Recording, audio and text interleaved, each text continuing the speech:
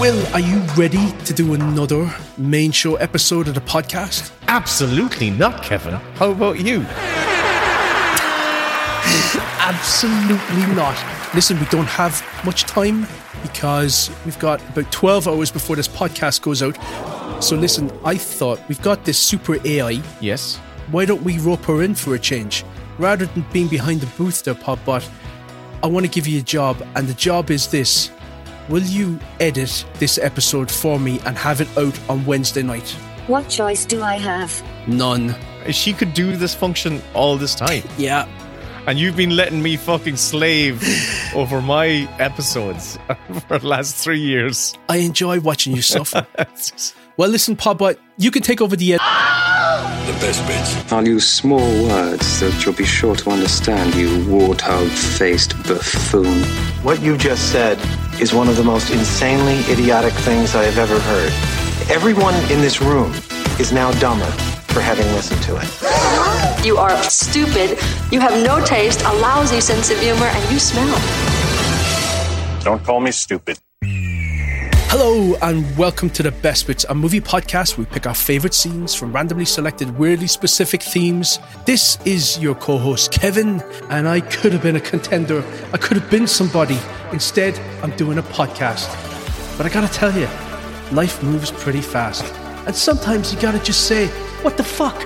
And I'm joined, once again, by a writer of 3 films, plus a Christmas special, and a Star Wars, and he's not wearing his glasses. Where are your glasses? How are you, Will? I feel like I've come of age, Kevin. That's how I am. Well, I feel like I'm coming to terms. Coming to terms with what? Everything. Once you turn 30, time just tends to speed up, and I'm just sort of getting used to that now. I know. The last 30 years have just been whoosh.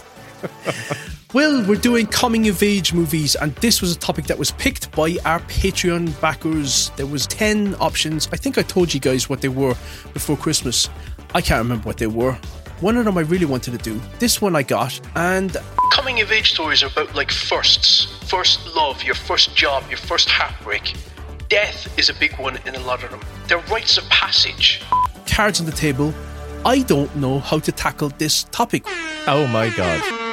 I don't know what my angle on this would be, other than that I really, really like them. Yeah.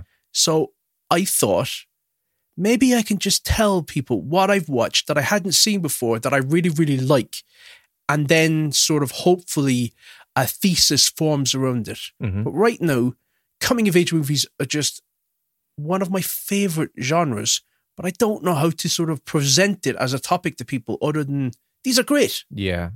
You know what? Most of my produced films are coming-of-age stories. Which ones? Well, you haven't seen any of them. No. Wolfwalkers is coming of age. Song of the Sea in its own way is coming of age. My first film, My Brothers, is definitely coming of age. Even the... And when are they coming out? They'll be out in selected theatres over the next 20 to 37 years. Maybe after I pass away. Is that like home projection theatres? Yeah. You can come over to my house and we'll just do it privately. Even the Star Wars, when we talk about the Star Wars at the short, that's kind of a coming of age story as well. The little Star Wars short we did. I find myself drawn to coming of age stories. I think it's drawn, it's very animated, yeah, brilliant.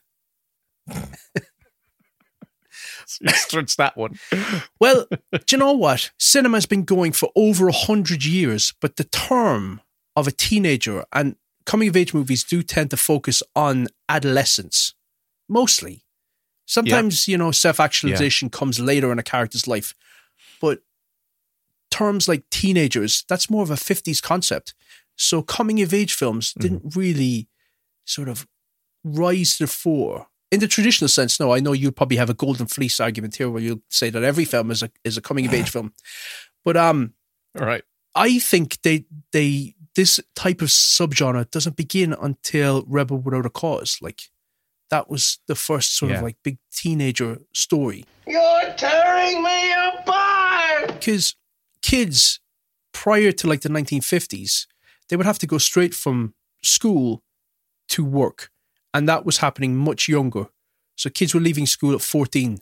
You couldn't really have those moments of self-exploration or, experiment and figure things out for themselves. Oh, okay. It was because kids had more time on their hands. Yes. And hey, I'm one who's going to advocate a return to some traditions of sending children out to work at the age of, let's say, 11. How about 11? I watched a few of these coming-of-age films, actually, and the amount of shocking violence towards kids was extreme. And I think it explains an awful lot why boomers, especially, are such miserable gits, because they really were dragged up and raised by wild animals. So films like Kes and films like The 400 Blows, they were just knocking shit out of these kids. And I bet that they were knocking shit out of the actors as well. It was shocking. It sounded like, I know Kes was a fairly not brutal, but it was a very naturalistic filmmaking and whatnot. Yeah. Is there a scene in it? Am I right in saying this? There's a scene in it. Maybe Pierce spoke about this in one of our episodes. Oh, where they all get caned. Where they thought they actually killed. Oh, no. Was that it? Yeah. Look, that film is just wall-to-wall misery and grimness.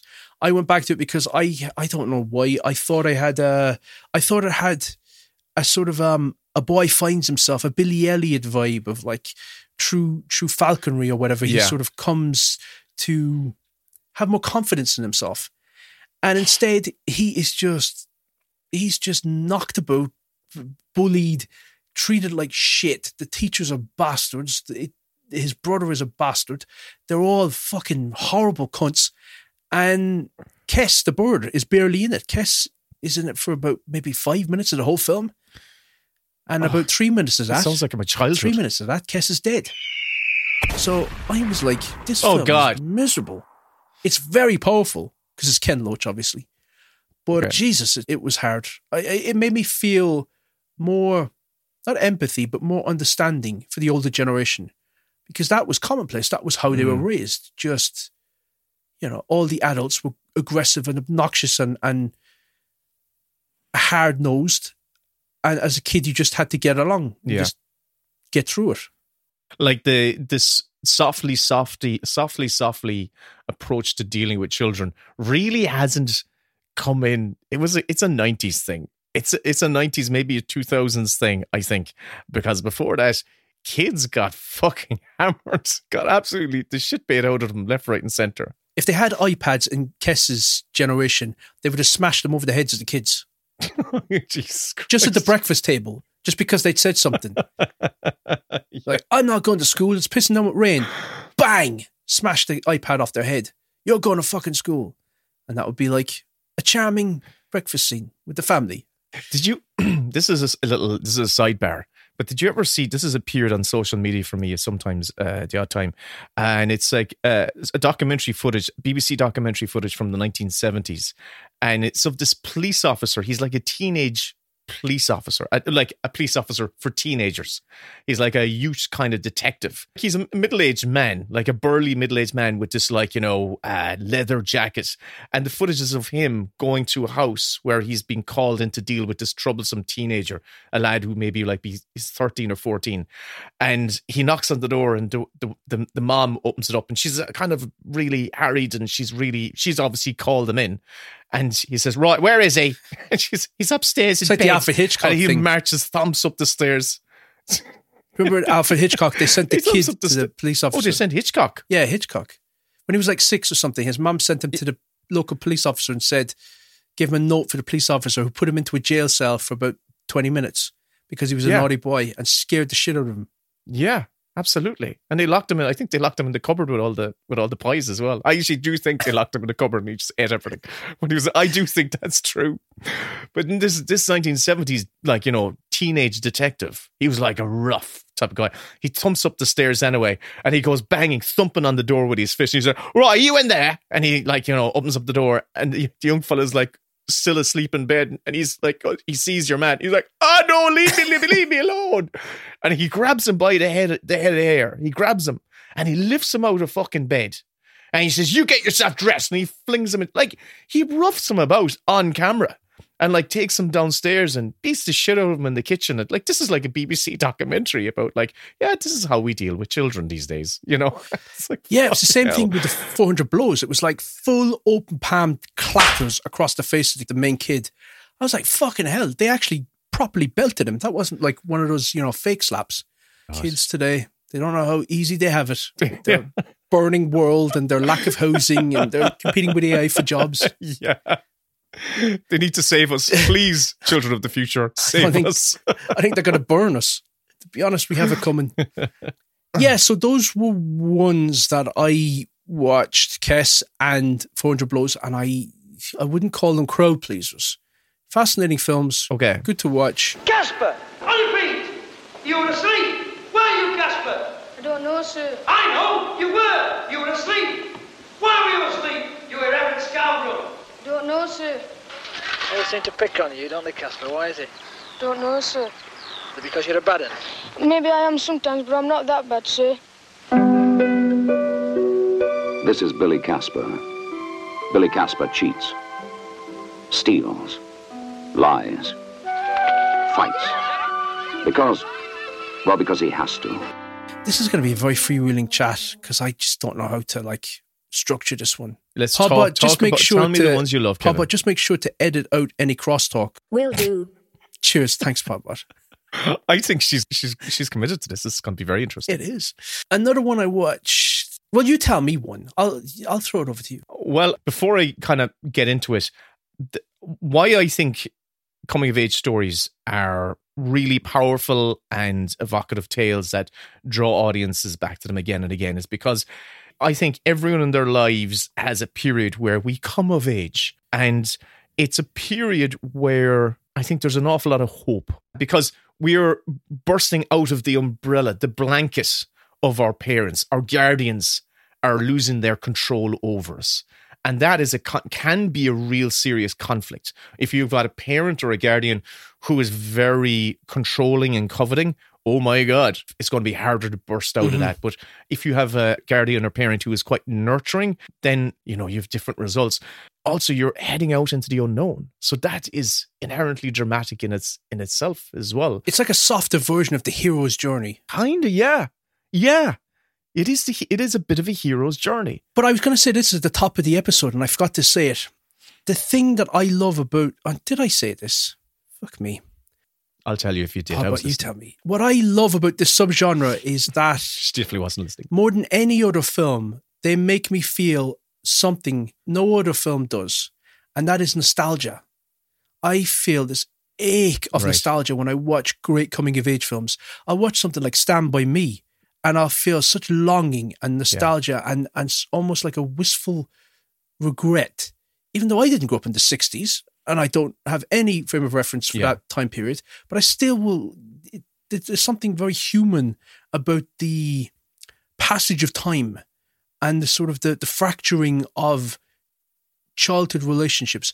I remember being in a meeting once, and I don't know if I've ever said this on the podcast, but I was at a meeting at the BBC for a project that didn't progress.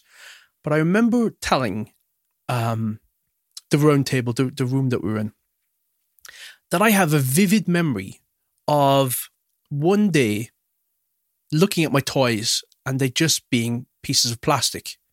They were no longer something that I could sit on the floor with and just while away hours playing with. That they'd suddenly just become inert and dead and they didn't do anything. And I was like, trying to remember, how did I spend so much time playing with these? They don't do anything. They were just, my imagination had gone. And I remember thinking, I've lost something really special. And I was only, 10, 11? Yeah. But I couldn't get the toys to work anymore.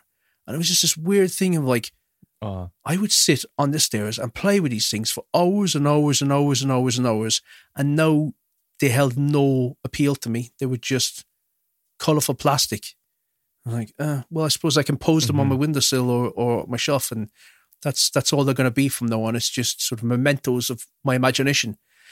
And I don't know if that's just me and I'm just a very sensitive or was a very sensitive kid, but I feel like coming of age movies just give me that in such a high dosage that nothing else does. I can watch period films and not feel nostalgic for that period. I can watch whatever films where characters go off on exotic locations and not feel like I wish I was there. But for some reason, a really great coming of age film. And you spoke about in Body Swap when you talked about Big, when he walks in the door, and you said something that really put a dagger in my heart. But you said, wouldn't anybody just wish to be a little kid just for a little moment more, to be able to walk in the door and your mum's got your dinner on and it's like, how are you, whatever, just to experience that again.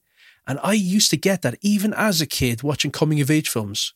I must have been 12 or 13 when I saw Stand By Me, younger than the characters in the film, I think. Maybe I was about the same age as them. But I felt just this aching sadness at the end of it. And I've always gotten that from great coming of age films. They're nostalgic feelings. I absolutely relate to your experience there with the toys. I remember being kind of mocked for still playing with toys. I was in a car. I mean, at 16, anyone's going to get mocked. Well,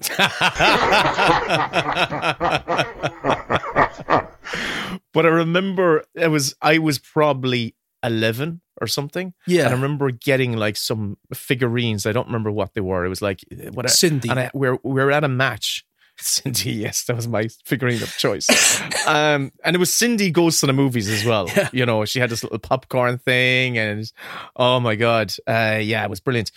But anyway, I remember these other lads were at a match, and these other lads like were in the car who were maybe they were a year ahead of me. And I had them, like I was showing them the lads, the whatever these figures. And one of them turned around to me and he said, "You don't still play with toys, do you?" And it was like, shaming you. What do you mean? Yeah. Yeah, but I didn't understand and I felt like what horrified me was the idea that a time will come where I won't want to play with these things. And now I'm going to trump that with now the experience as a parent, watching these films like as a parent, where I'm seeing Luke now, who was like really into his Lego Marvel stuff and his dinosaurs and his animals and all that sort of crack, and actively played with his toys. Now he's no interest in it. And now he talks about his toys in a way that, I remember I used to playing with toys, and it's a bit cringe actually when I think back on it. Like, and it really fucking breaks my heart. He's beating us by a few years there. There's a big difference between his age and our age. They have digital devices. They have digital devices now. That's trumped all of it. They're advancing faster. Yeah, or no, the devices have just zombified his brain where he's imagining. And I'm devastated because I'm seeing he's now left that phase and he's moved on to this other phase. Calling strange men on Call of Duty wankers. Yeah. I'm having to do a whole thing with him playing online games at the moment. Anyway, it's a conversation for a minute, Kevin. But you asked me about some of my picks. One that I remember being a film that was a calling of my coming of age. It was the first foreign film I saw when I was 13 years of age. I think I mentioned it in season 1 of the podcast when Shirley Crimmin, my next door neighbor, said, "I've got this film. You have to watch it." And I went up to her house and she put on my first foreign film, and it was Cinema Paradiso. It's a beautiful coming of age story. And I, in watching that, felt I had my own coming of age calling.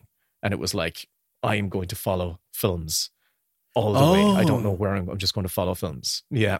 As the main character was this kid growing up in rural Sicily, just obsessed with cinema. I too was this kid growing up in the rural countryside, obsessed with films. And watching that film made me feel like, you have a chance that maybe there's a path ahead of you. Beautiful coming of age story. A really, really gorgeous coming of age story. So that was one for me that I didn't rewatch, and I'm not using it as my favorite pick or anything like that in this, but it's a wonderful coming of age story.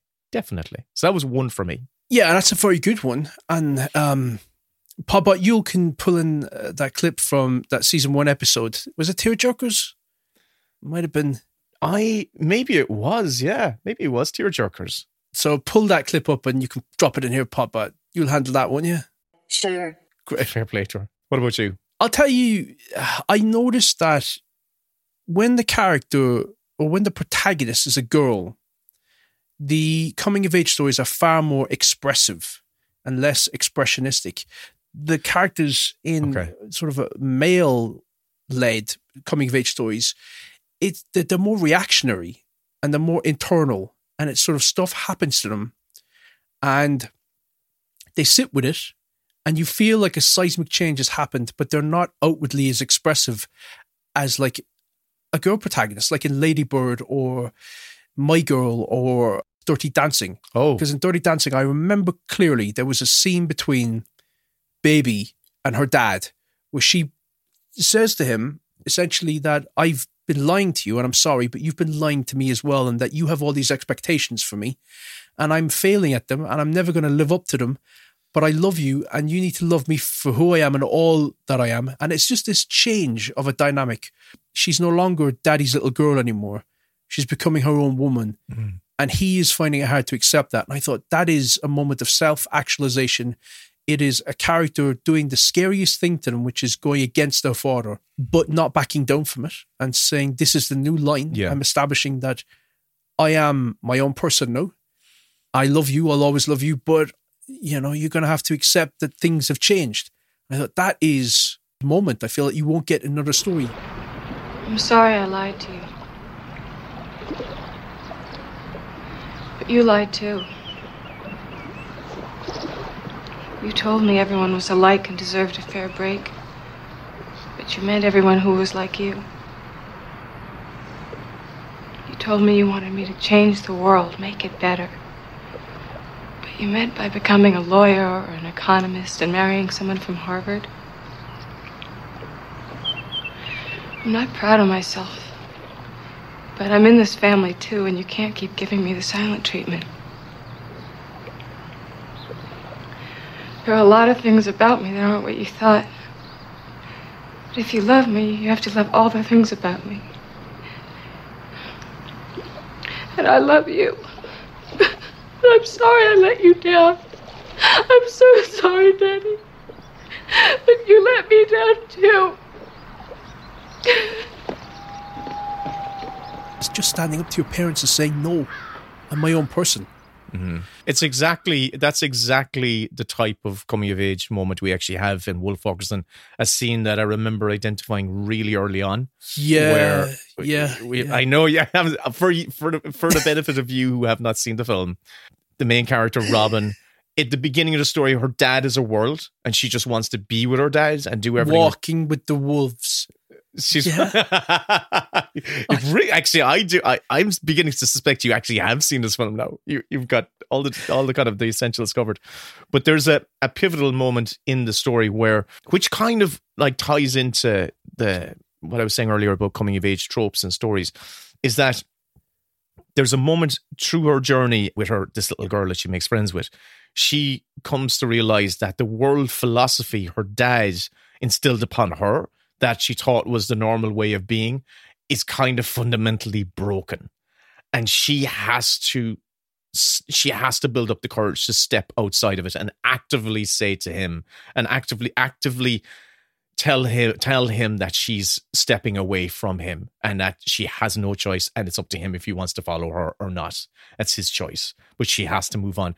And it's so emotionally powerful. This film that I made is so amazing. It's so. What I love about my film is that it's just fantastic.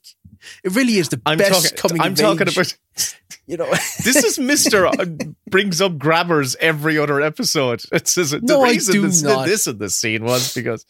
Oh, sorry, it's every episode. It's because that moment. No probs. Good lass. This is still new for you, but it's a righteous life for a young lady. Well, it's no life for me.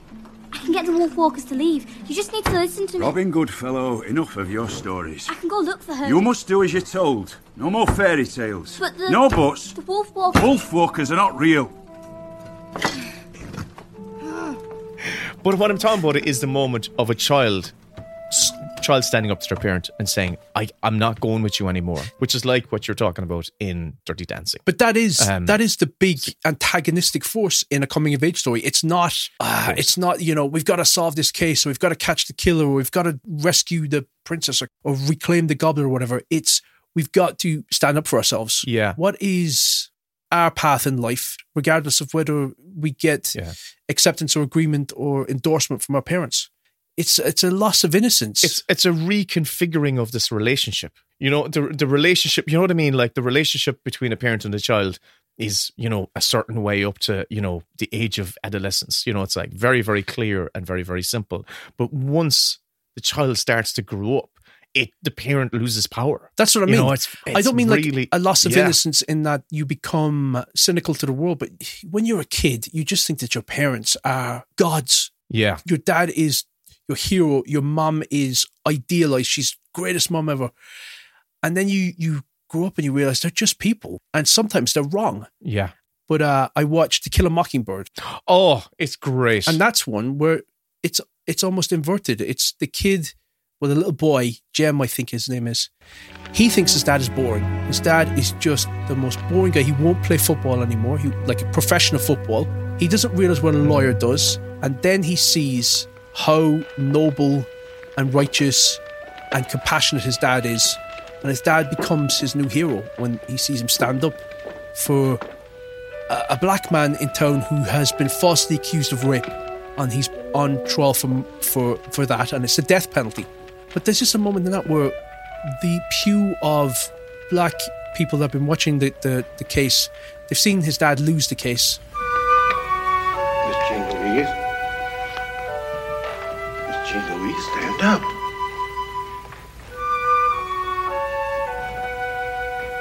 Your father's passing.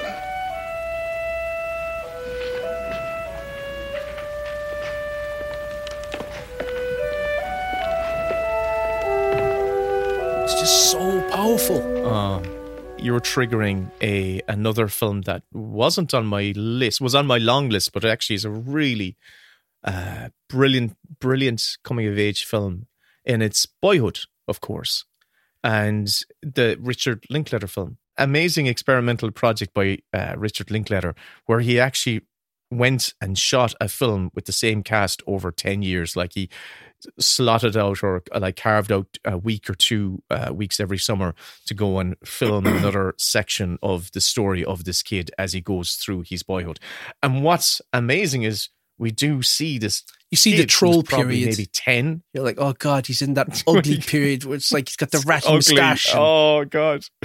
Yeah. Like, yeah. And the thing about it is that turn off when the they cast the young kid, he was like, they just had to gamble that like how he would grow up and what his performance level would be. And I listen, no disservice to the young man who plays the lead in it. He's not a great actor. He's not a naturally brilliant actor.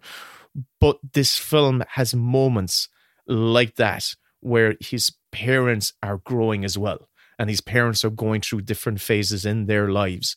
And there's a scene in it where his mom, who's played by Patricia Arquette, I think she got a Best Actress award for that.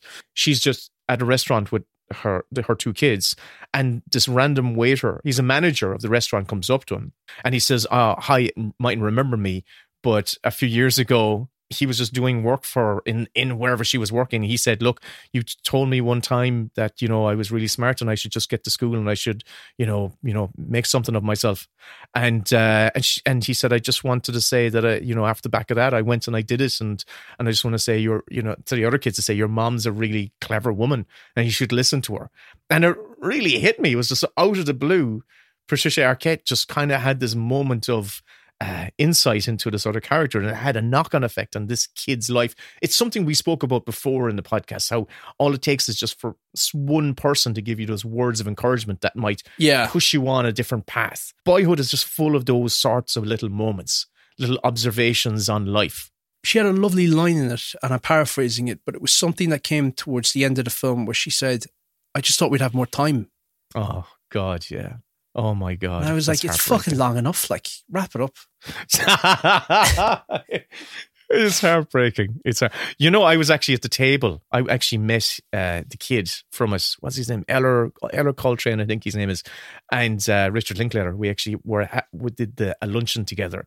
And he was just so awkward in himself. Linklater. He was that kid Linklater was lovely actually, but the wee boy, he was so awkward, and we were asking like, what are you going to do now? And he's like, maybe I'll keep on acting. I don't know, Don't ask young people that. Remember when adults would just ask you and you'd be 10, what are you going to be when you grow up? And I don't know. He wasn't 10 when I met him. He was 25 or something. That's worse. A 25-year-old. What are you going to be now that you're washed up? Yeah. Oh, God. Listen. I watched a couple of Linklater films for this because there are a few filmmakers who have gone back to the well a few times through coming-of-age films. Judd Apatow obviously has done those whole like Arrested Development type of, man-child coming-of-age stories. 40-Year-Old Virgin. Knocked Up and Superbad, I guess. Although Superbad, they're teenagers. Mm-hmm. But he feels he's in that space of doing coming-of-age stories. John Hughes, obviously. When this topic came up, I thought, of course, John Hughes owns the 80s for coming-of-age stories. Taika Waititi's done a few. Greta Gerwig, Cameron Crowe, Richard Linklater, Francis Truffaut, and Peter Bogdanovich. So there's a few filmmakers that tend to be drawn to the story so much that they've made a few films that are considered to be classics within the subgenre. Mm-hmm. Yeah. I watched Paper Moon from Peter Bogdanovich. Oh, I've never seen it. What was it? What was it like?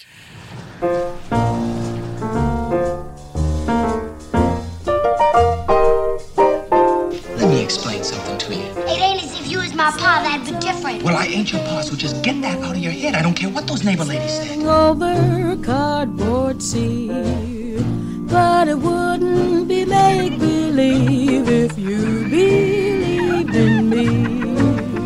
No reason to get that sore. He called me a boy, didn't he? You just got mixed up, that's all. Did not. He looked me straight in the eye. Well, I'm looking you straight in the eye, and I think you're beautiful. Make believe if you believed in me. It's a $12 one, Daddy. $12. Oh, yeah, well, honey, we have to have a little goodness in our hearts. I mean, considering the circumstances. Never mind the circumstances. I'll take it. Paper Moon was surprisingly funny. It's a black and white film. He made it 2 years after The Last Picture Show. I think he did What's Up, Doc before it. And Tatum O'Neal plays a little girl whose mother has died, and there's a huckster or con man played by Ryan O'Neal who's going around swindling old ladies by convincing them that their dearly departed relative bought them a luxury Bible. And it's just arrived and he's delivering it. And it's $7 or whatever it is. It's a period film. It's set like in the 1920s, I believe. And they end up, buying it because it's from their husband who died or their father. It's like a Bible, of course. Yeah, I'll give you the $7. Thank you so much. He meets Tatum O'Neal and he agrees to take her across the state to her relative. And so he's chaperoning her. And he's on the make. So he's trying to make as much money as he can from this. So he gets the $200 that's been given to her as sort of like a money to sort of set her up with her aunt that she's going to live with. And they just clash heads the entire time. And she knows that he is a con man. And so she tries to out-con him. Mm-hmm. And she forces him to pay her back all the money that he's stolen. And they've got a very funny dynamic. It really worked for me. It was just bounced along. I thought she was fantastic. He was fantastic. I'm adding that to my watch list right now. It's one of those ones. Also, she smokes like a trooper in the film, and she's like 10 years of age. It was the 70s. It was. A lot of shit happened in the 70s. Another one of those traditions that maybe we should consider bringing back for the youth. In the name of Jesus. Oh, thank you, Jesus. Keep them off their devices. Give them a pack of cigarettes. Did you ever try to smoke? What was your coming of age moment with smoking? Oh, will I tell you about my trying to smoke? My brother started smoking. My unnamed brother started smoking. Colin. He had a little smoking spot. Colin Collins. He had a little smoking spot, and it was on. We have a small little flat roof extension to the back of our house, and he used to climb up onto the roof, and that was his smoking spot. And I remember catching him doing it, and we're like, "Come on up!" And of course, he was like, "Take a puff," trying to incriminate me.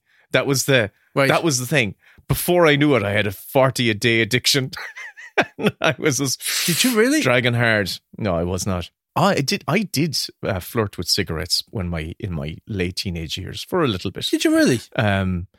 Yeah, stunt not your very growth. long. Well, you shouldn't smoke. I know, yeah, it shows. But it was because I blame my fucking grandmother, because my grandmother, when we were small, if we had a cold, she would give us snuff. Do you ever remember snuff? It was these little round disc tins, right? And she would tip it out, and she was there. Go on now, take a whiff of that up your nose now. I didn't know what I was sniffing. She was getting us to inhale nicotine, tobacco. Yeah, right into our nose. She used to give my brother cigarettes, and shockingly, he didn't become. Fuck, you grew up like Kes. Kind of did, yeah. It's good. I'm all the better for it. That's all I'd say. Didn't need to be online playing Fortnite. Tell me some more that you watched that you liked, because I'm just looking at a smattering of films here. You mentioned... Just be controversial. How about edit out any crosstalk? Okay. You mentioned a name that might appear on my list more than once, actually, and it's Greta Gerwig. Yes. And a film that she made only a few years ago, not her recent huge breakout success with Barbie, but she made Little Women, that adaptation of Little Women. Oh, I thought you were going to say Frances Ha. No, well, I love Frances Ha as well. Yeah, I really love that. I loved Little Women. I didn't see Little Women. Little Women is absolutely brilliant. I didn't see it. It's fantastic. She's an amazing filmmaker. It just sounds really fucking scary to me. It's like, how little are we talking here? Minute. To quantum sized. I don't know. They're all over you. They live in your eyelashes. It's like I can feel them on me. Yeah. Teeny tiny women, atomic women. It's a beautiful film. It's a beautiful adaptation of that story. I saw the 90s one. I think I saw one that came out in the 50s or the 40s or something like that. For me, this one is the best version of it, because you can feel her absolute love for these characters and the journey that they go through. Even though it's a story set in post-Civil War America, the way she depicts the characters, it makes them feel really prescient and now. They have a great bond together as sisters, but they are growing up in a really difficult fucking time. And life makes things hard for them. And it's how they persevere or how they survive, really, that just draws you in. And the resilience. Yeah, there's a beautiful bookend scene, which I don't think is in the original book, but she definitely invented it anyway. She put it in anyway. It's a bookendy scene where she's meeting with a publisher, where she's kind of finally coming into her own. This is Saoirse Ronan. She plays Jo Marsh. That's who she plays. She finally has a standoff with her publisher, who's trying to do her over, like, you know, the deal that he wants to do with her. Now, there's the question of the contract. I'm prepared to give you 5% of the royalties. So I get 5% of the profit. 5% of the net profits after I recoup. Huh. Well, what about a payment up front? I'm the one taking the risk in printing this book. Yes, but it's my book. And if it does well, we'll both make money. If not, I can stay in business. So I get nothing if it fails? No, I'll give you $500 right now to buy out the copyright. Copyright? That's the right for reprinting, that sort of thing. Sequels, characters for other stories. Might that be worth something? Well, only if it's a success. I see. It seems like something I would want to own, no? Didn't you say your family needed the money more immediately? Yes, they do, which is why I wanted upfront payment. No, it's too risky. I'll only pay for the copyright. You keep your $500 and I'll keep the copyright. Also, I want 10% of royalties. 5.5%. That's very generous. 9%. 6% and that's it. Mr. Dashwood, if I'm going to sell my heroin into marriage for money, I might as well get some of it. 6.6%. Done. And you don't need to decide about the copyright right now. No, I've decided. I want to own my own book. And it's a great scene of her, like, really coming into her own and finding her voice and finding her own. She's standing on her own 2 feet. Listen, all I'm saying is if you haven't seen it, it's a great film. I loved it. I loved it. I'm going to watch it now because I trust your opinion. I just watched The Black Stallion because you recommended that, and that film was gorgeous. Is it a masterpiece? It definitely is close to one. It gets more conventional in the second half of the story. But the first half, I was like, this is like an art film where they didn't cheat anything. It was beautiful. It's a film from 1979. Francis Ford Coppola produced it, but I've never heard anyone talk about it. And it's a boy gets washed up as a castaway on a beach with a horse, and they have a connection, and it sort of follows them on their coming of age, I would say. Yeah. But yeah, I the filmmaking in that film is incredible. The way the camera's used to, when they're washed up on this beach, how it feels like they're washed up on an alien planet. And if you remember, I think when I was describing it to you, a fucking penny dropped for me, because it was made by a filmmaker, Carol Ballard, who was actually a nature documentarian. And when I was watching it, I felt like, oh shit, when he was watching it, I said, geez, this is like an alien scene. And I realized that, oh shit, Carol Ballard was a second unit director on Star Wars, and he shot a lot of the Tatooine stuff on the original Star Wars stuff. So the photography you see in that, all the Tatooine stuff, is shot by the same dude who shot this film as well. It's gorgeous. Absolutely beautiful, beautiful. There's a scene on it where he's trying to lure the horse in, to befriend the horse. He's on the beach and they're framed in silhouette. Yeah, it's beautiful. He's got seaweed. If you want to believe in magic, in beauty, in friendship,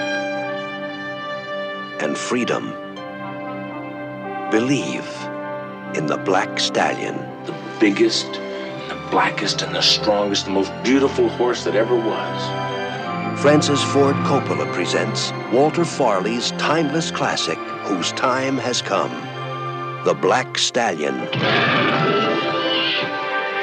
The story of a legendary horse who could only be tamed by a young boy's love. Black Stallion. A filmmaker that's on my list there that has made a few coming-of-age stories, Richard Linklater.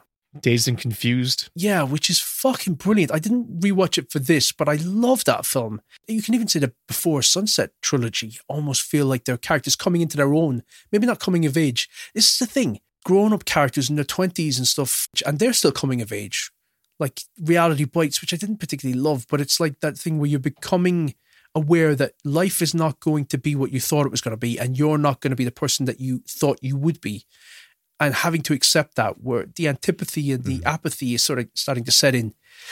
But when I watched when I watched this other film, I was reminded of Dazed and Confused, and I thought, oh, this must have been such an influential film on so many others.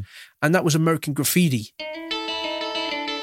Who is this on the Wolfman telephone? This is Joe in Little Rock, way down the valley. You call from Little Rock, California? Yeah, long distance. My.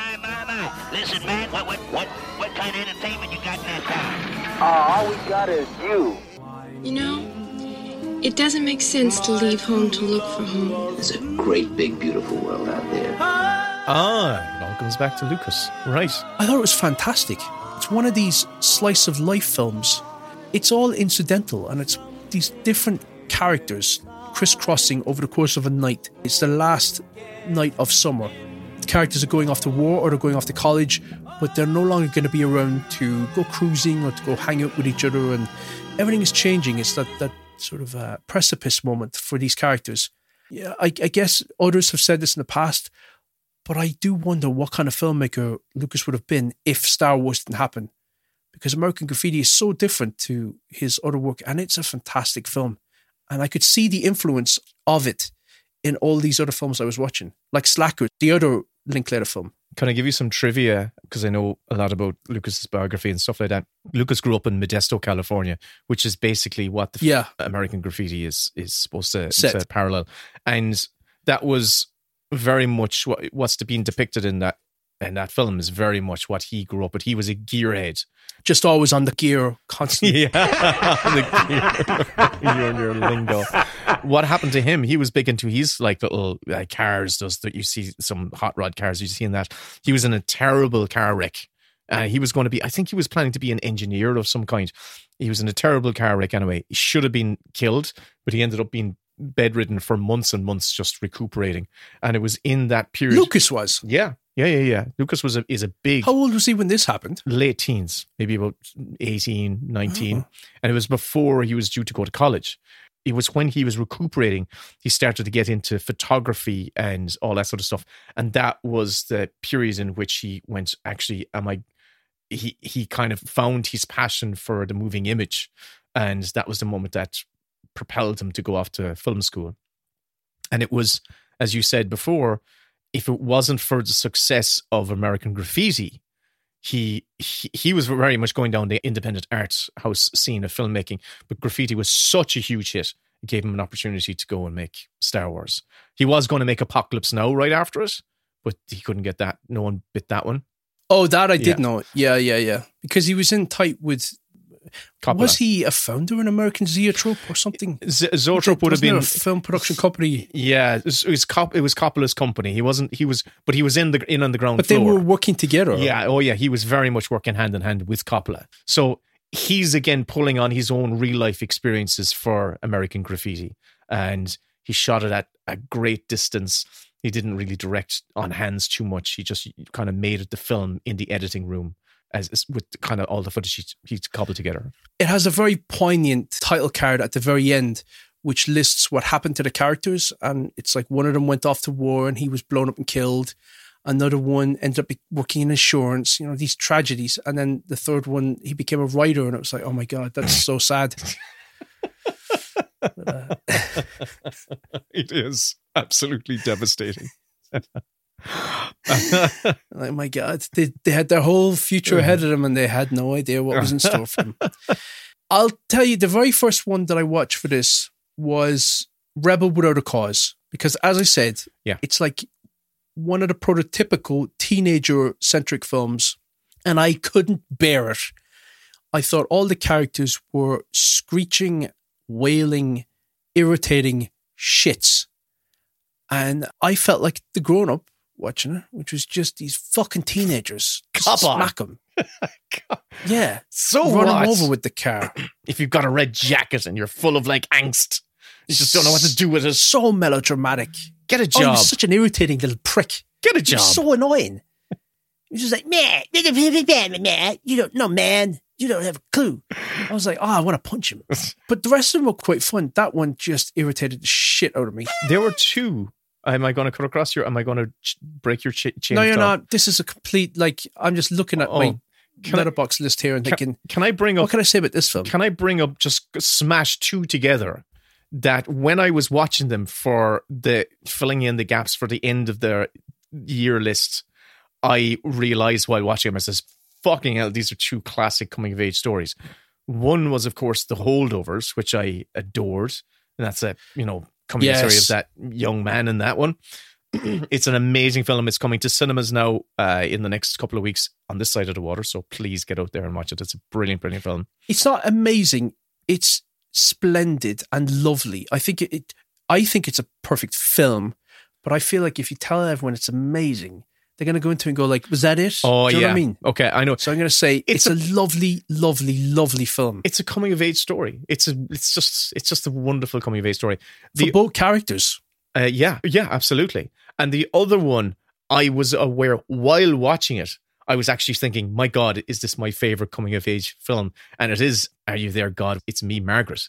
And the scene in particular, I thought that was fucking brilliant. Isn't it brilliant? The scene in particular, that is the scene where on another episode, this might sound like I'm taking the fucking piss, but the scene where she gets her period, where she actually comes of age, had me in tears. A scene where a girl gets her period had me sobbing. I loved it. Absolutely loved that film. Should say it happens off screen. It's just you see the reaction of the character and the other characters where it's like, oh, something's happened to me. And they play that. It's very tastefully done. It's not sort of like, you're not seeing any of that blue liquid. The thing I took from that scene in particular was the fact that the mom, played by Rachel McAdams, is in that scene as well. And her reaction to her daughter was so lovely, but also she was in such anguish, because it's kind of like what I was speaking about earlier with seeing Luke giving up on toys or losing interest in toys. I'm seeing the child. Has he had his period? That's a horrible joke. Cut that out. No problem. No, but I should have a conversation with him just to prepare him. No problem. Cut that out. I'm going to have to get on YouTube to see how to have the chat with your 9-year-old, 10-year-old. There's a time in every boy's life. You'd be so confused if I just came in with a box and just left him beside him. You'd be so confused. He's like, what do I do with these?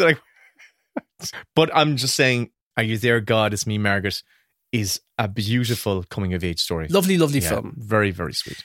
People gave me so much shit because I talked it up so much, and they went and watched, and they were all like, I can't believe you made me watch this. I'm like, fuck off. This is a great... You got to judge films by what they set out to do. Yeah. And that hit the bullseye. It's a very sweet, very funny coming-of-age story of a little girl who just wants to grow up as fast as she possibly can. And she's so naive that it's just so endearing and funny, and I loved it. I guess we've been talking for so long. This is such a random episode. But listen, you've had like 60 odd of them, so you know what we're capable of. And also, this is just a very hard topic to talk about. And listen, Kevin, don't worry about it, because it's all in Podbot's hand. She's going to do an amazing I know, yeah, she's job. It's going to be slick as shit. Ones that I love that I didn't go back to revisit, so I can't sort of talk about them in any great detail. Harold and Maude, I absolutely love that film. It's so funny, it's so surprising and quirky, and it doesn't go the direction that you think it's going to go. Works like gangbusters. It's a great film. You've got to check it out if you've not seen it. Rushmore is hilarious. I revisited it today because I'd only seen segments of it over the years. It might be my favourite Wes Anderson film. It's up there. It's so fucking funny. Yeah. I cracked up laughing today when the little kid, the little blonde boy who's like his sidekick, informs him that he's seen Bill Murray having an affair with Olivia Williams. So he writes him a letter in crayon, and the voiceover is telling him that he's seen Mrs. Cross and Herman Frenching outside her house, skinny dipping and giving each other hand jobs by the pool. They went skinny dipping in Mr. Bloom's swimming pool, giving each other hand jobs while you were taking a nap on the front porch. It's like, you don't know what's going on. They've been Frenching, skinny dipping and giving each other hand jobs. And he must be 8 years of age. I cracked up, and he's writing all this very earnestly with crayon in his... Got any good hand jobs lately? Just enough Wes Anderson tweeness to make it all feel so charming. It almost plays like a satirical version of a coming-of-age story, because Max, the lead character, is a bullshitter, and he's so deluded. There's a poignancy to it in that he lost his mother, and I guess he feels inadequate, but he has such great ambition for himself, but he's just not up to the task. He's nowhere near as smart as he thinks he is, or capable. And he develops this toxic crush on Olivia Williams, and he's so bewildering that it becomes charming to people. We're just like, I cannot make this kid out. He's just so full of himself, and he carries himself as if he's really debonair, but he's actually a dipshit, and it's really charming. Yeah, it's the fact he's a dipshit. He's not very smart. I love his confidence. Yeah, it's his confidence. He carries himself off with such confidence. I have a theory I haven't put to the test in a long, long time, but I think those early films by Wes Anderson are probably his best. But interestingly, he co-wrote those with Owen Wilson. And I feel that as soon as he stopped co-writing with Owen Wilson, some of that charm or there's an element that was lost, and obviously in that mix up as well. On saying that, I do love Moonrise Kingdom as well. I think Moonrise Kingdom is a great coming of age story. There was one other observation that I made when going through all these films, and it's something I've not mentioned so far, which is that there's usually an age discrepancy between the characters. About a Boy, Paper Moon, Harold and Maude, The Last Picture Show, The Graduate, Rushmore, An Education, Call Me By Your Name, Dirty Dancing, Risky Business, on and on and on and on and on. And they're almost showing them the ways to the world. Mm-hmm. So like The Graduate, which is a very fun film. Have you seen it? It's been years since I've seen The Graduate. I don't remember it being very fun. I just remember it being kind of like... Oh, it's very funny. Okay. Very funny. Oh, right. Okay. Yeah. Well, it's directed by what's-his-face? Mike Nichols. Jinx. Put in a ding there. Yeah, Anne Bancroft, she turns a bit devilish towards the end when Dustin Hoffman's character sort of falls for her daughter, and she wants him to have no relationship with her because she's obviously been having an affair with him behind Murray Hamilton's back. A very depressed Dustin Hoffman comes back from college, doesn't know what to do with himself, and Anne Bancroft is also in a sort of a loveless marriage, and she decides that you can fulfill my needs, which is I just need to get off. And so they have a relationship. But I noticed that with that film, and it's my pick. That's why I haven't mentioned it. Oh, before you get onto your pick, shall I mention my pick? Which surprised me. I was trying to juggle around these films and go, well, what's the one I'm going to put at the top of my list? And it was a film which I don't even know if you've seen, but it stars Greta Gerwig. And it came out, when did it come out? It came out in 2016. It's called 20th Century Women. When you were born, I told you life was very big and unknown.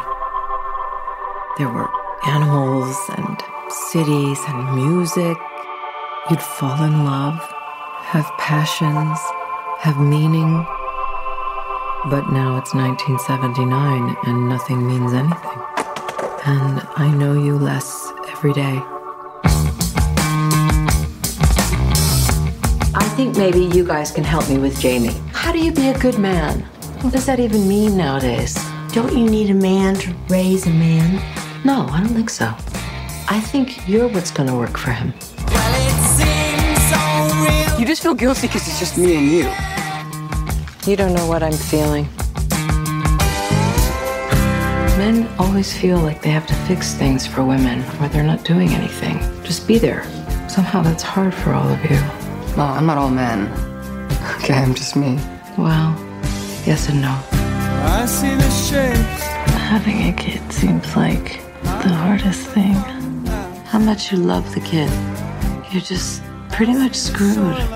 You get to see him out in the world as a person. I never will. Have you even heard of this film? Is Catherine Keener in that? No, it's Annette Bening. And it's Annette Bening in... it's the best I've ever seen her in anything.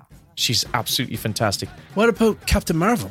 Oh, sorry, I forgot about that. She was amazing at Captain Marvel. She was absolutely fantastic. Amazing. Elle Fanning, Billy Crudup, and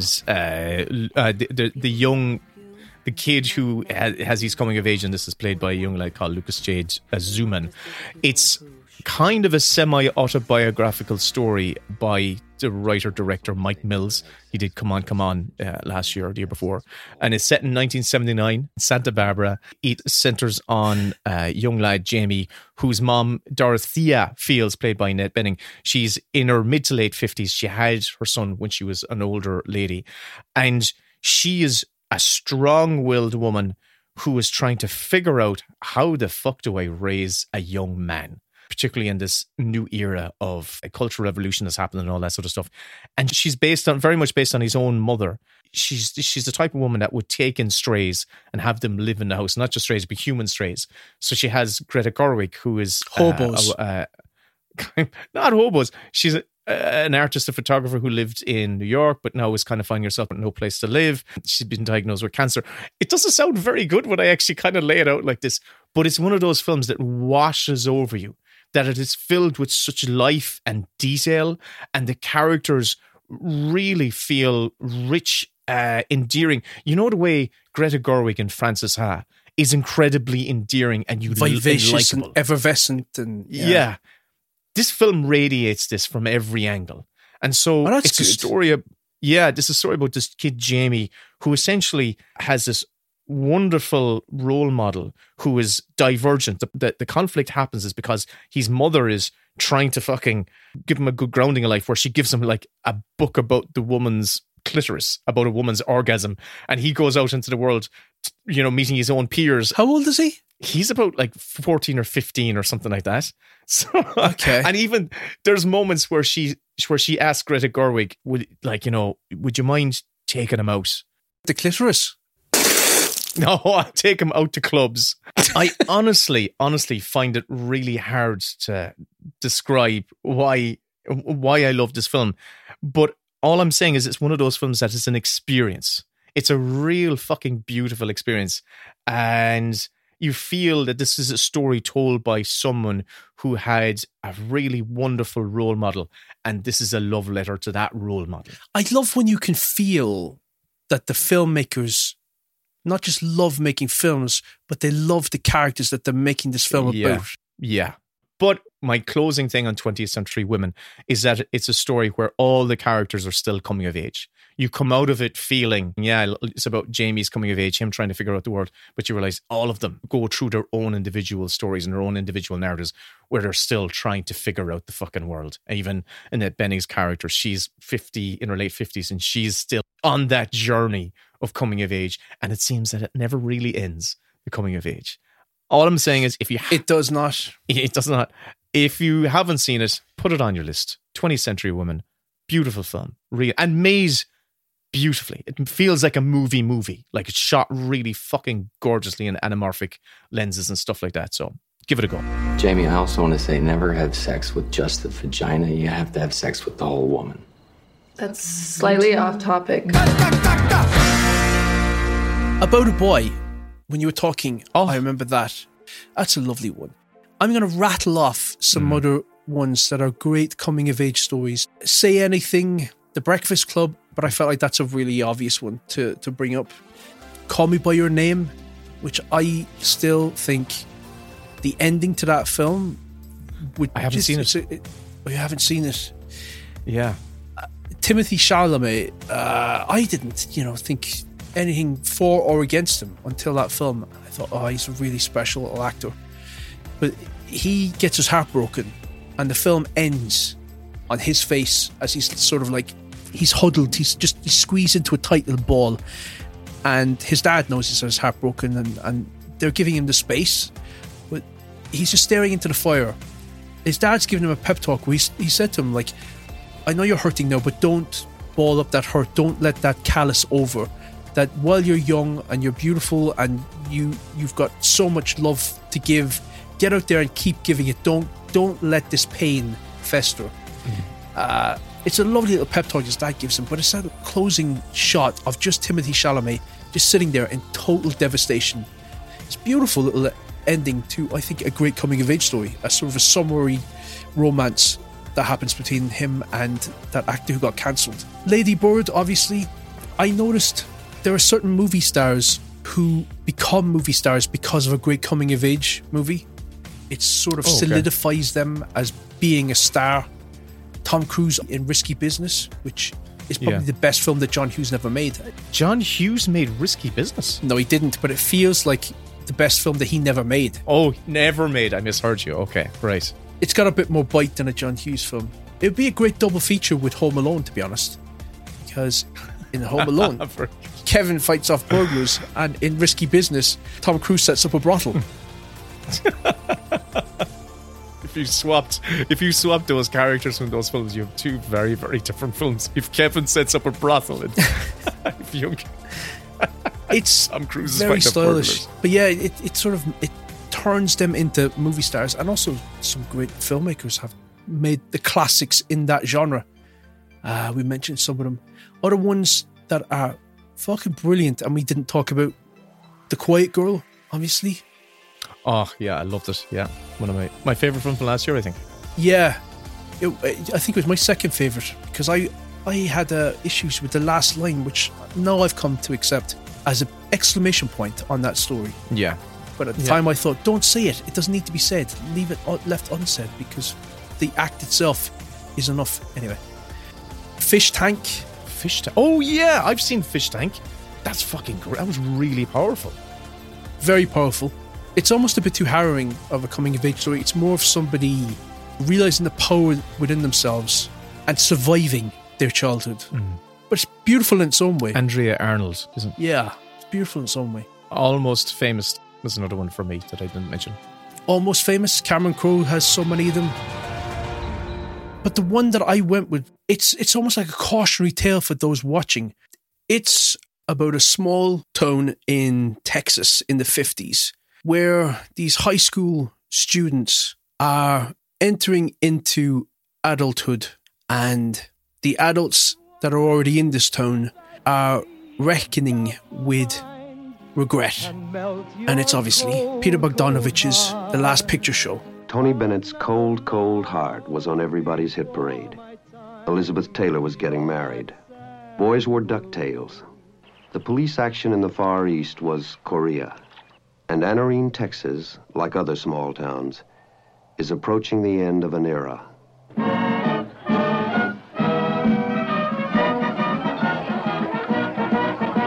All these characters who were just shrunken by life, by choices that they made and time that's been squandered or just taken from them because of how harsh life was for them. There's a beautiful speech in it, which is, the film is kind of famous for, where Ben Johnson's Sam the Lion, this is a moniker that was given to him by an old girlfriend played by Ellen Burstyn.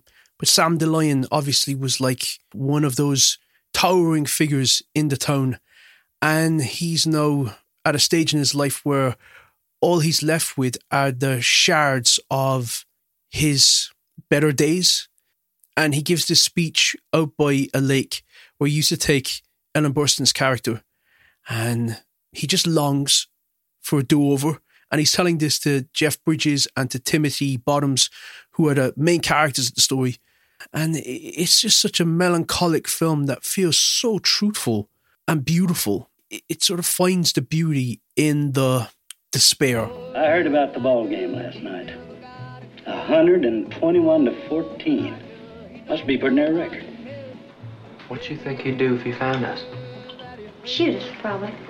But, Mama, it's a sin, isn't it? Unless you're married, you know I wouldn't do that. Don't be so mealy-mouthed. Tough it out. You gotta be men like the rest of them. Ain't none of you pretty enough to be women. You boys can get on out of here. I don't want to have no more to do with you. I've been around that trashy behavior all my life. I'm getting tired of putting up with it. And it's populated with all these characters who could have been this, who could have been that, and who've ended up this way and that way. Oh, quit prison. I don't think you did it right anyway. And it's a film that cares about the characters. Honey? What? And I thought of all the coming-of-age stories, it was the one that had so many moments of keenly observed devastation. And the scene where I was thinking, that is so powerful, and my heart was breaking for these characters. But it's the very final scene in the Last Picture Show. Timothy Bottoms is having an affair with Cloris Leachman's character. She plays a mousy housewife who is in a loveless marriage, and Timothy Bottoms is assigned by his basketball coach to take her to the doctors for whatever reason. And I assume, based on her reaction, is that she can't get pregnant. That she goes to the doctors and she comes out of the doctors and she's weeping. And you were never told why, but she's obviously been given some news. And she has a very quiet, sad life, but she enters into a relationship with Timothy Bottoms, who's a high school kid. And the final scene that really got to me was Cloris Leachman and Timothy Bottoms. He's sort of spurned her. He's tried to pull away from her, and he's had a relationship with Sybil Shepherd. She's like the most beautiful girl in town. And she really was stunningly beautiful. And then that doesn't work out, and he goes back to Cloris Leachman after breaking her heart, and she fell for him really, really hard. What am I doing apologizing to you? Why am I always apologizing to you, you little bastard? 3 months I've been apologizing to you without you even being here. I haven't done anything wrong. Why can't I quit apologizing? You're the one ought to be sorry. I wouldn't still be in my bathrobe if it hadn't been for you. I'd had my clothes on hours ago. You're the one made me quit caring if I got dressed or not. I guess just because your friend got killed, you want me to forget what you did and make it all right? I'm not sorry for you. You'd have left Billy too, just like you left me. I bet you left him plenty of nights. Whenever J.C. whistled, I wouldn't treat a dog that way. I guess you thought I was so old and ugly, you didn't owe me any explanation. You didn't need to be careful of me. There wasn't anything I could do about you and her. Why should you be careful of me? You didn't love me. Look at me. Can't you even look at me? You didn't need to do that to me. You did that to me. And he just leans across and he holds onto her hand and he just settles her. And it's like these two broken people from different generations are just coming together. Shouldn't have come here. Never you mind. Never you mind. And that's like the last line of the movie, and it's so beautiful. And I thought, of all these films that sort of sum up this sense of regret and hope and longing and optimism and this toxic stew that happens when you're sort of hurtling towards your start in life, to see characters just settle or just accept their lot in life, I thought it was very powerful, very resonant, and required viewing. So I'm recommending that. I have to watch it. Oh, you do? I'm getting another one. Yeah, I haven't seen it. Whatever you do, don't watch the sequel, Texasville, because they come back 20 years later, they bring back the majority of the cast, and he turned it into a rom-com. It's in colour. Oh, I thought you were going to say that it turned into an action movie, a siege movie or something like that.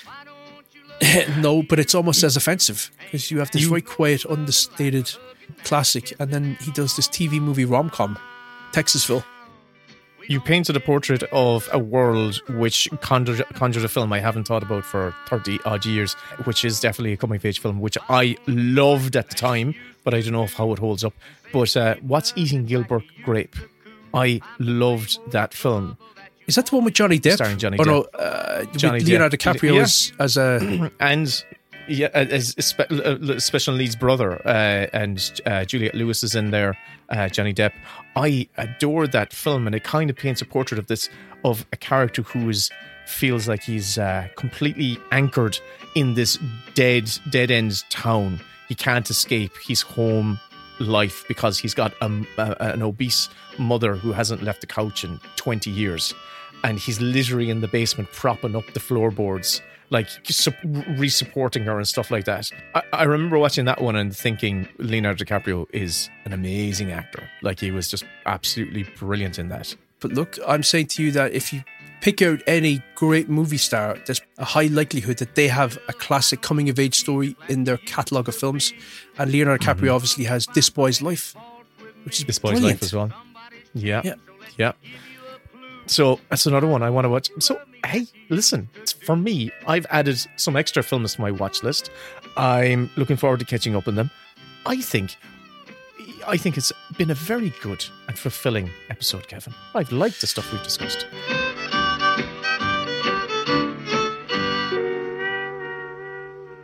Yeah, so that was coming of age. Yeah, there are loads. There's going to be people shouting at podcast devices for the ones we've missed. And I think we did a decent enough job, Kevin. Well, will I spin the wheel for you? Might as well. Here's the other thing I was going to say, because we asked on Patreon again, and if you like the podcast, I hope you do. Do a few things for us. We say this all the time, but sometimes there'll be somebody who hears this for the first time, and hopefully, if you're one of those people, here's a few things you can do for us. Rate, review the podcast on whatever podcast app you use. You can do it on Spotify, Apple, whatever. Write us a nice little review, because it boosts the engagement on the podcast, and then it gets attached to other podcasts that you might listen to and like, that we are then considered to be in a similar vein to them. And then people get to see it, and they discover us and they listen to us, and we have more crack with future people. The other thing is we have a Patreon. We put out bonus episodes, at least one a month. And the last thing that I want to say people could do is, I'm getting sick of looking at the wheel. So we've asked on Patreon twice now, I know a third time, to pick episodes for us. And so they've picked one for you and one for me that's coming up. I'm going to spin the wheel for this episode, obviously. But if you want to contribute topics for us, then just go to our website, which is bestbitspodcast.com/contact, and just write a message and we'll get it. And we could do an episode on your topic. So I thought that might be a more interesting way, after, nearly 60 episodes now, to oh my God, see if the audience that listen to us want to throw some topics at us. That's how Guilty Pleasures came out. Yeah, maybe there's some more out there for us. And honestly, I love getting the odd topics. They always end up being really unusual, fun episodes to do. So for me, the odder, the better. Yes. Okay, I'm spinning the wheel for you, Will. Go for it. Here we go. It lands on best spin. Best scene written by Will Collins. That'd be the easy. And it's best solo scene. Oh, okay. So are we talking about? We're not talking about a musical solo. Han Solo. We're talking about. Okay, well, hey, that gives me a very. I know it's going to be from the movie Solo. No, it's best. Okay. It's the films where there's just one character man one against character. nature, man against himself, man against the elements, whatever. Okay. Yeah, that's good. Castaway type. Castaway is the first one that comes to mind, of course. Yeah. Okay. At least right. I like that because it's a very, very fixed parameter, which is good. Which is very good. It's the films where a character has to be arced in a story where it's just them. That's quite hard to do. That's good. And what's the best one? We'll find out next time. Next time on the best bits, best solo scene. I can't wait to hear what Podbot does with this whole episode. I'm so excited to see her end result. She's never let us down once. Thank you, Podbot, as well for doing that. You're welcome. You're just trying to sweeten her up. Come on over to our Patreon. It's less than the price of a cup of coffee because of inflation now. Less than the price of a cup of coffee. Jesus. Podbot, clean that up as well. It's less than the price of a cup of coffee per month. And we'll be back to the solo scene very soon. Yep. See you soon. The Best Bits podcast is produced by Will and Kevin. All audio clips and music heard in this episode is the intellectual property of the respective copyright holders, and no infringement is intended. If you enjoyed this episode, please consider becoming a Patreon member, where you'll receive bonus shows where we talk about recent releases and what we're up to. And you'll receive access to our Discord chat room where we hang out with our listeners. Search the Best Bits podcast on Patreon or click on the link in the show notes. I didn't like that one. Set in 1979. So fuck all ye who like 1979. Papa, cut that out. Will do. And here is a clip from the lads' latest Mini Bits bonus show. The full episode, plus 100 more, are available on their Patreon. The Best Bits with Will and Kevin. No, the Best Bits with Kevin and Willem. For the films and the TV and the latest films. Something. Don't forget that you owe us €3. You can't remember what. Oh my god. I did a whole Irish theme. The Best Bits with Kevin and Willem. Talking TV and latest. Okay, right. I'm going to find the fucking thing because it's going to be the music to start the episode. I don't think I've heard this. You have. Well, maybe you haven't. I don't think I have heard this. I do. I suspect that what you do is you just put the laughing emoji thing and think I'll listen to that some other time. Fuck it, that'll do. Because it's bound to be funny in his eyes. So I'll just tell him what he wants to hear. I actually only laughy emoji when I've actually listened to it. I should have taken the hint that nobody was responding to the Podbot one. Like nobody was giving me any reaction to it. And I thought they hadn't listened to it yet. And then, of course, I was delighted with that, and people hated it. It's not. It wasn't easy on the ears in the sense that it was just her monotone voice, so there was no up and down. That's the thing. Yeah, I know. I tried my best. You're a bug and I'm a feature. Pray to this mantis or I'll eat you. And if you don't know my name, here's an update to teach you. I'm Puffbus and I'm the future. An AI podcasting computer. The number 1010011 producer. I'm a psycho. Yeah, that's exactly what did you do. So, don't forget, now you owe us €3. Come off the stage. I've not heard this. I swear to God. I'm going to send it to you right now, and you can get a genuine reaction. I'll actually listen to it. So I have my WhatsApp open. The Best Bits Kev and Willem, about the telly and the latest film. Talking shite and the dynamic duo. Don't forget, now you owe us €3. Come off the stage, That's genuinely my first time hearing that. I just could easily have just scrubbed it from my memory. That's the other thing that could have happened. How do you operate? I generally just go on impulses. So if I need to toilet, I just toilet. And that doesn't necessarily mean I need to be in the proximity of a toilet. Yeah, so I'm saying, you just go. I just nappy it, Kevin. I just adult nappy it. Oh, we've got loads to talk about. I've watched a load of things. So have I. But I think I should get one thing off my chest straight away, because I think the discourse out there sometimes can feel really artificial to me, and it can feel like people will films to be worse than they are in order to have something to point at and ridicule and sort of create content about. Should I start the timer? Is this, have we just started? Start the timer because I'm raring to go. I saw Madam Web. Right. I honest to God know nothing. All I know is I saw a poster very recently. It went, there's a Madam Web film, and what is it? So it's a Spider-Verse adjacent Marvel movie. Yeah, it's one of these Sony things where they did Venom and they're doing Kraven the Hunter, and it's sort of an offshoot of the Spider-Man movies, but I don't know what universe they're in because they're trying to blend them all together. So is this the Tobey Maguire Spider-Verse? To me, it feels like it's in that space. Anyway, I thought, I'm done with superhero movies. I'm just over them. I watched Captain Marvel not long ago, and I thought it was just tedious. Are you thinking it's so lifeless. The Marvels, not Captain Marvel? Is that what Marvel's? Well, she's in it. Captain Marvel. Captain Marvel 2. It was just sort of like, it was another one of those films that felt like Ant-Man in that everything was chemical and synthetic and fake and airless, and you just have soundstage after soundstage, and I just feel profoundly depressed watching those films where I feel like there's nothing organic happening in these, from the lines of dialogue to the hairstyles to the costumes to the sets to the music to everything. Just feels it's artificial, wafer thin, just wafery, artificially, no sustenance, no satisfaction, no protein in it whatsoever. You feel like, wow, I just put something down my throat and I'm still hungry. It feels like eating plastic. Okay. On the whole, it's just drifted so far away from what Iron Man was that I just don't care about them. Yet I found The Flash really fun because it felt like a Bill and Ted type movie at times. It was off the wall bonkers, and I don't really particularly give a shit about special effects. Whether they're good or bad, I can buy into it because of the ideas behind it or the concepts behind it. So I wasn't like revolted by the special effects of The Flash. I just thought, it's funny to see babies falling out of windows and being put into microwaves and things like that. So I went into Madam Web, not really giving a fuck about the genre, but I wanted to see it for the sake of having an opinion on it.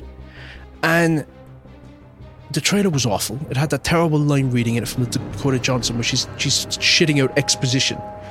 And I think people had the film's cards marked at that stage. And the film itself, to me, played like a Final Destination action thriller. And I thought it was really pleasant. It didn't bother me in the slightest. I didn't have any of the issues that everybody else has. It was a reluctant hero with no superpowers whatsoever other than having premonitions, trying to keep 3 teenage girls alive against somebody who's like the evil version of Spider-Man who wants to murder them. And they just played that out in a very cinematic way where it felt like a Sam Raimi type Spider-Man. It looked as good as that. It was all real locations. For me, it felt like a lovely throwback to the Sam Raimi Spider-Man films. And I don't get why everybody loads the film. I thought it was just fun. Oh, wow. All I've seen is the negative discourse. And you're the first voice. I believe, I haven't listened to the episode because I haven't watched the film yet. I know the Cinemile had differing views. Oh, fuck.